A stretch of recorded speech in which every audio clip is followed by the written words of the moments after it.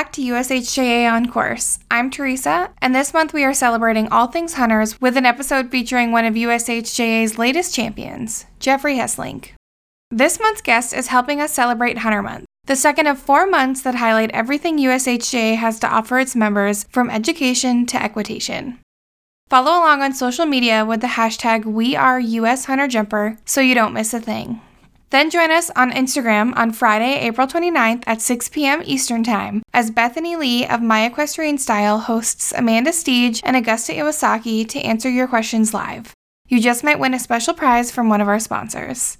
And be sure to also listen to the Equestrian Podcast to learn more about these two top hunter riders.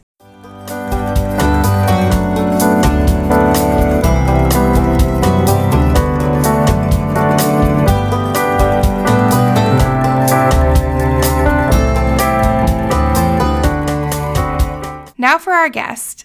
Jeffrey Hesslink just added another big win to his list of accomplishments in the hunter ring when he won this year's $100,000 WCHR Peter Wetherill Palm Beach Hunter Spectacular.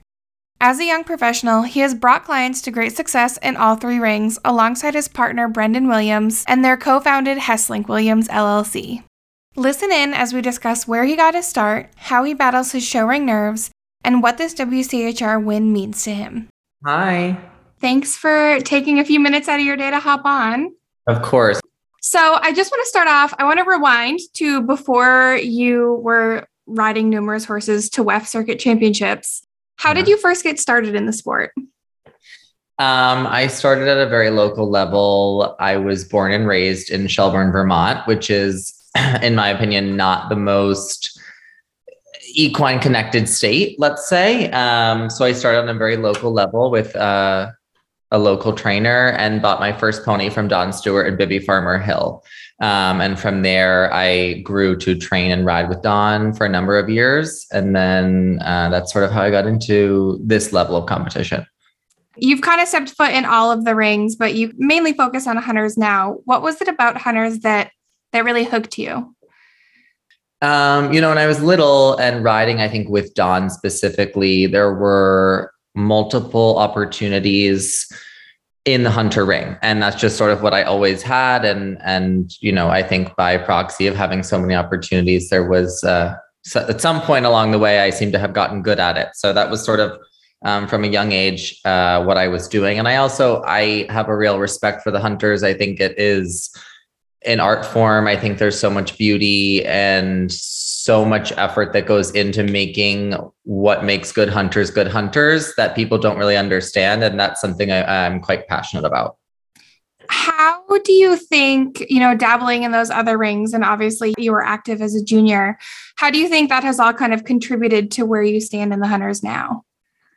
I think equitation is one of, if not the best way to have a good foundation of riding. I mean, correct position, discipline, track, pace, all those general, ideas that go along with equitation, I think every good rider has an understanding of them. However you get that way. I do think the equitation is a good and fast way to learn all of those things. So when I was a junior, I was mainly equitation based. So that was, I think I have that to thank for a lot of my basic skill set, riding with Don. And then in my later years, Andre Dignelli and Heritage Farm, they did nothing but, that's all you do. You eat, breathe, and sleep, correct riding, which I think is the forefront of it. And I think that by having that foundation and transferring it into good style in the hunters, I think it was really easy for me to do that.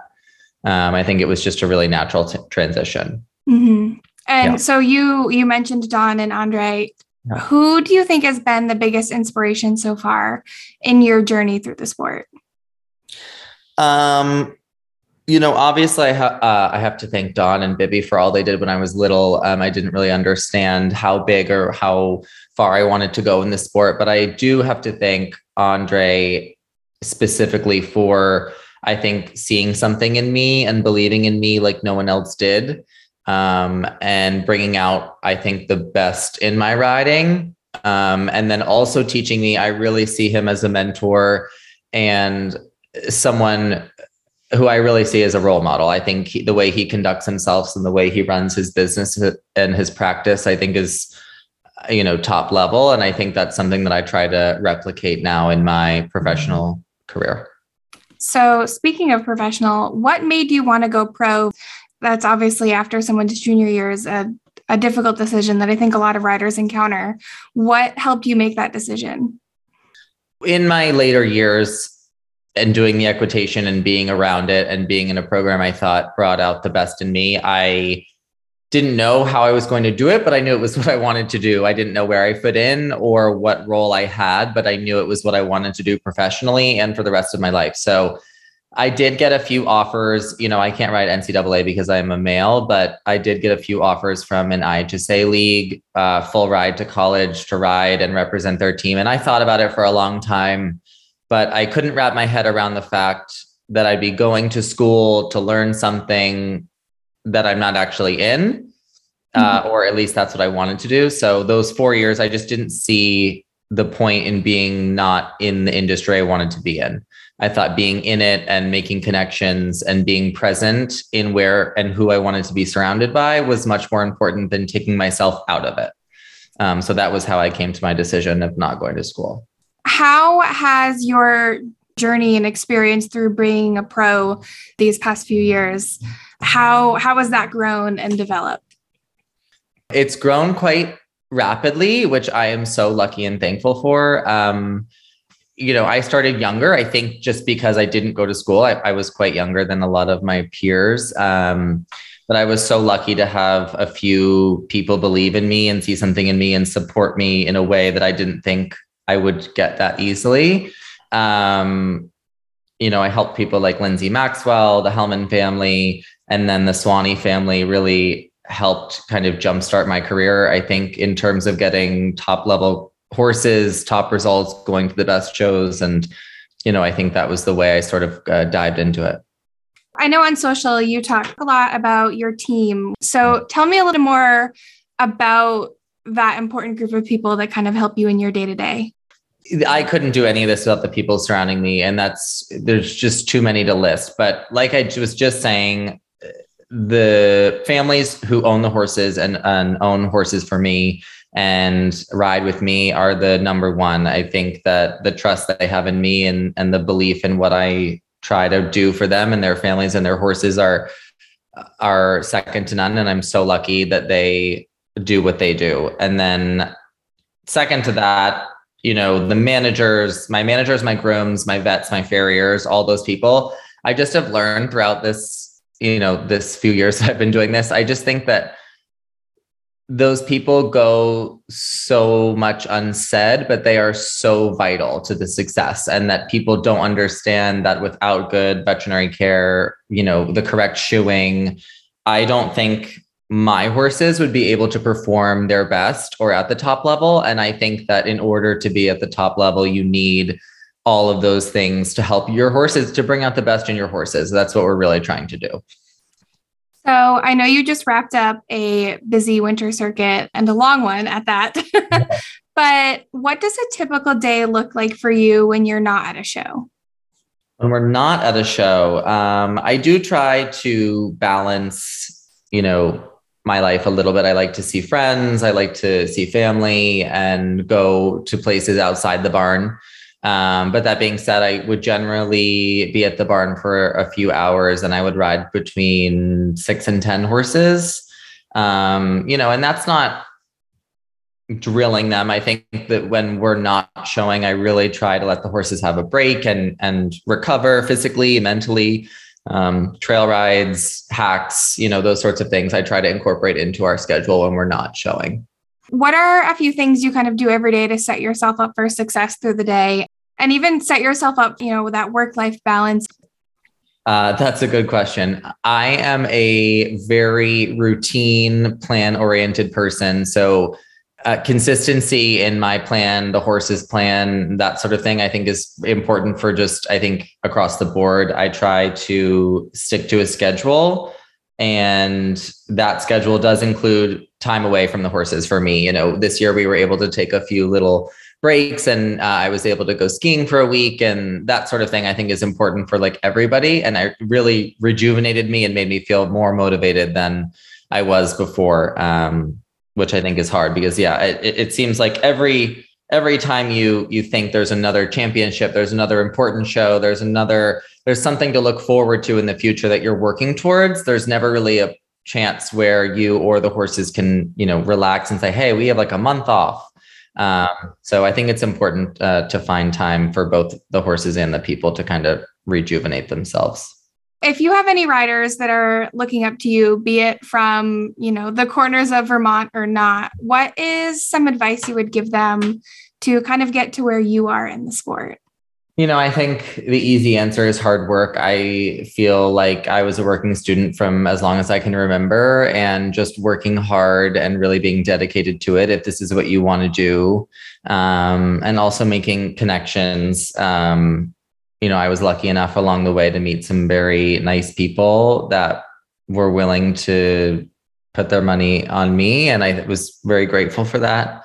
And also, in hand with that, no one's going to do it for you. No one's going to hand it to you. No one's going to say, hey, this is how you make your own business and you buy your own horses. And there was a few scary steps along the way that there isn't a handbook for, that it was just sort of like, well, I hope this works out. But at the same time, taking those chances was the best thing I ever did. And once I did them or took them, I wish I had done them years earlier.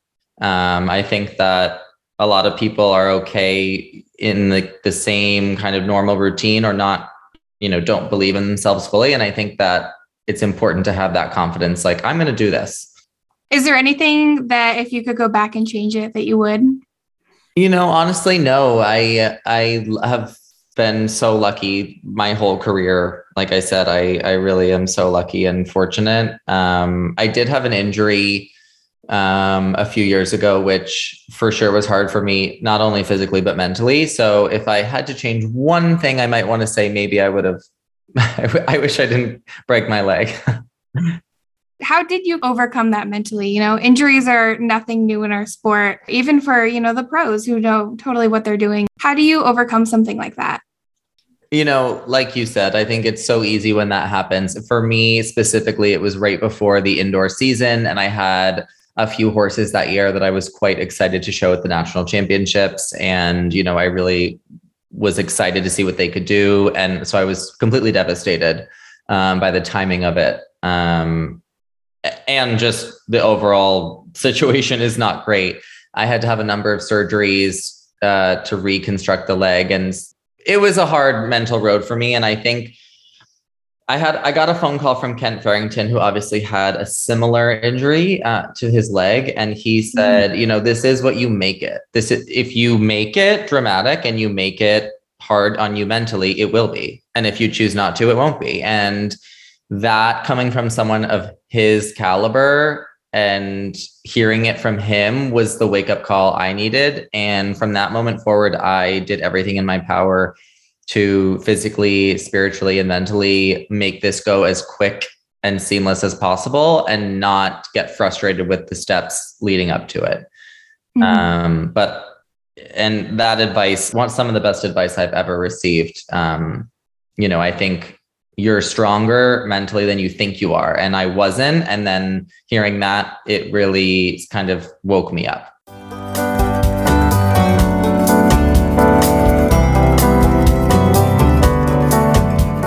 Stan Lee is proud to support the United States Hunter Jumper Association as the official forage. To keep your horse at peak health and performance throughout the year, Stan Lee delivers nutrition through premium, sun-cured Western forage. Journey Beyond the Barn with Stan Lee. The Beyond the Barn podcast with co-hosts Dr. Tanya Cubitt and Katie Starr features industry-recognized experts to answer common nutrition myths and share more information on quality forage for your animals. Listen to new episodes every other Tuesday. Subscribe to Beyond the Barn today wherever you listen to your podcasts.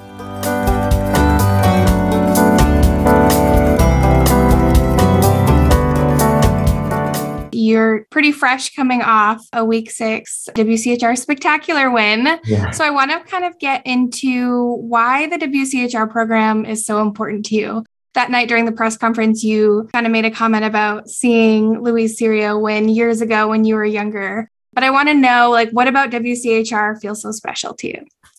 WCHR has been a big focus and goal of mine since I was little. I remember when I used to go to Capital Challenge as a kid and see, the ribbons. I have vivid memories of the ribbons with the big rose center and just saying like, I want to win those someday. And I didn't understand how it worked or any of it. And through the years of competing as a junior, I didn't really get the opportunities in that, those championships that I wanted. But as a professional, I've made it my focus and a big goal of mine to qualify for, me, myself, my students to all qualify for the national championships, the challenge classes at Capital Challenge. And I just think WCHR has so much to offer.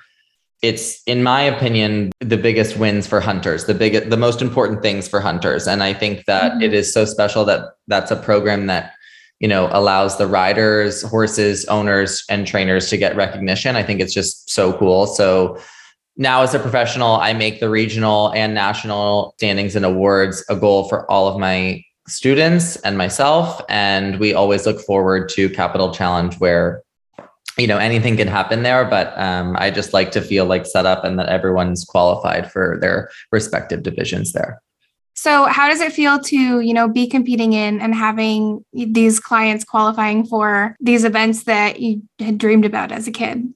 It's really surreal. Like I said in that press conference, I watched Louise Serio win that class a number of years ago. And I watched Scott Stewart and John French and the more famous hunter riders win the pro ride-off class and the challenge classes there. And that was just, I just always said, I was like, I want to win those one day. I want to be in those one day. So it is beyond gratifying to be able to be competing in them, let alone feeling like I have a chance on the horses I have. So it's really special.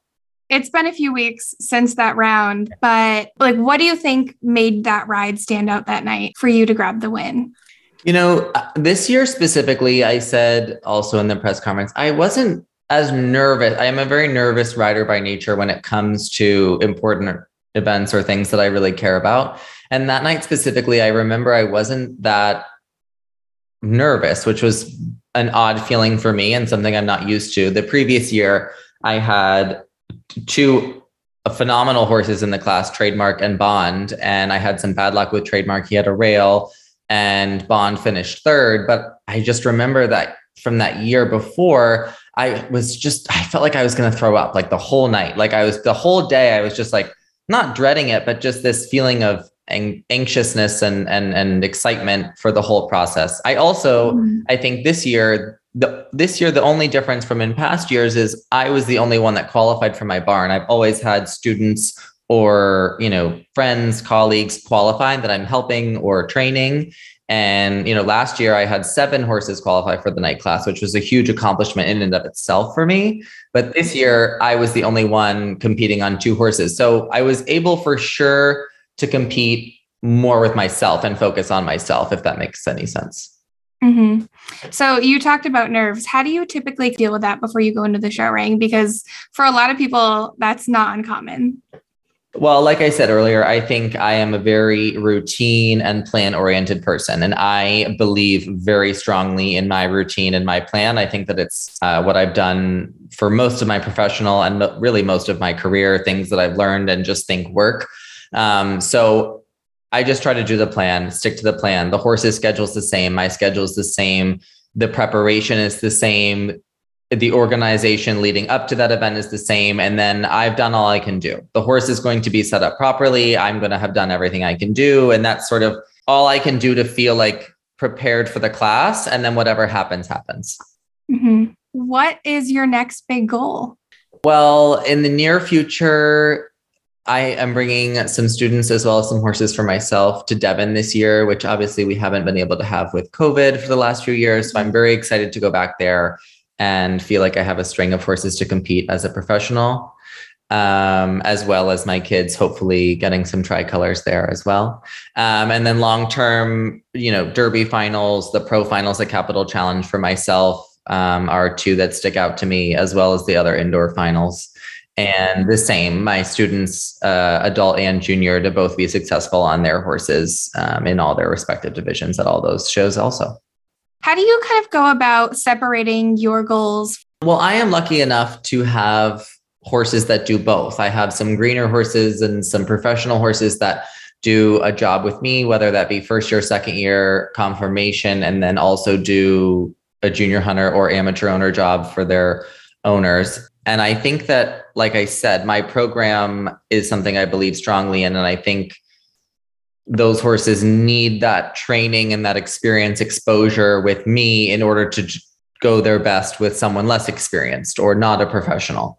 So I am lucky enough to have a number of horses that do both jobs. However, there are a lot in my program that I don't show anymore because they are older, they're seasoned, and I think that they honestly do better with their kids. So I think that, it's a horse by horse basis, and I try to separate each horse and understand them each individually to make that decision. We ask it to everyone who's on the podcast. Why horses? I just think horses are the most beautiful, incredible creatures. And I think what we're able to do on them is just unbelievable. I mean, I don't really think there's any other animals in the world that would allow us to do so many different disciplines and activities with them like we do. And I think that what we've made this sport into is just incredible. So I'm so lucky that I get to have horses, and especially horses that can do this at a high level. Mm-hmm. You made a good choice all those years back in Vermont. I did. The next part we call the Victory Gallop. It's a series of rapid fire questions just for our listeners to get to know you a little bit better. Okay. Bay, gray, or chestnut? Chestnut. What are two things you can't get through a day at the barn without? Feeding my horses treats and my cell phone, I guess.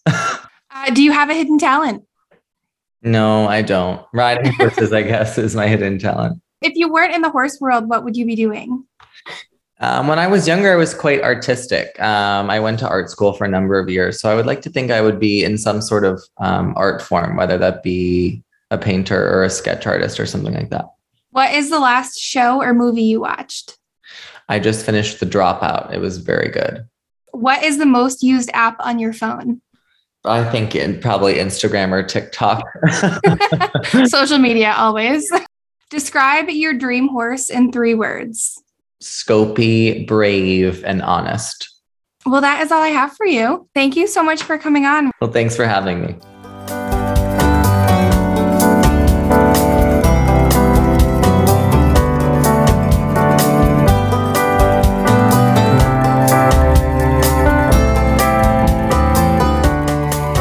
Thanks for joining me on another episode of USHJA On Course. Subscribe so you don't miss the next episode, and be sure to follow us on social for all of our updates.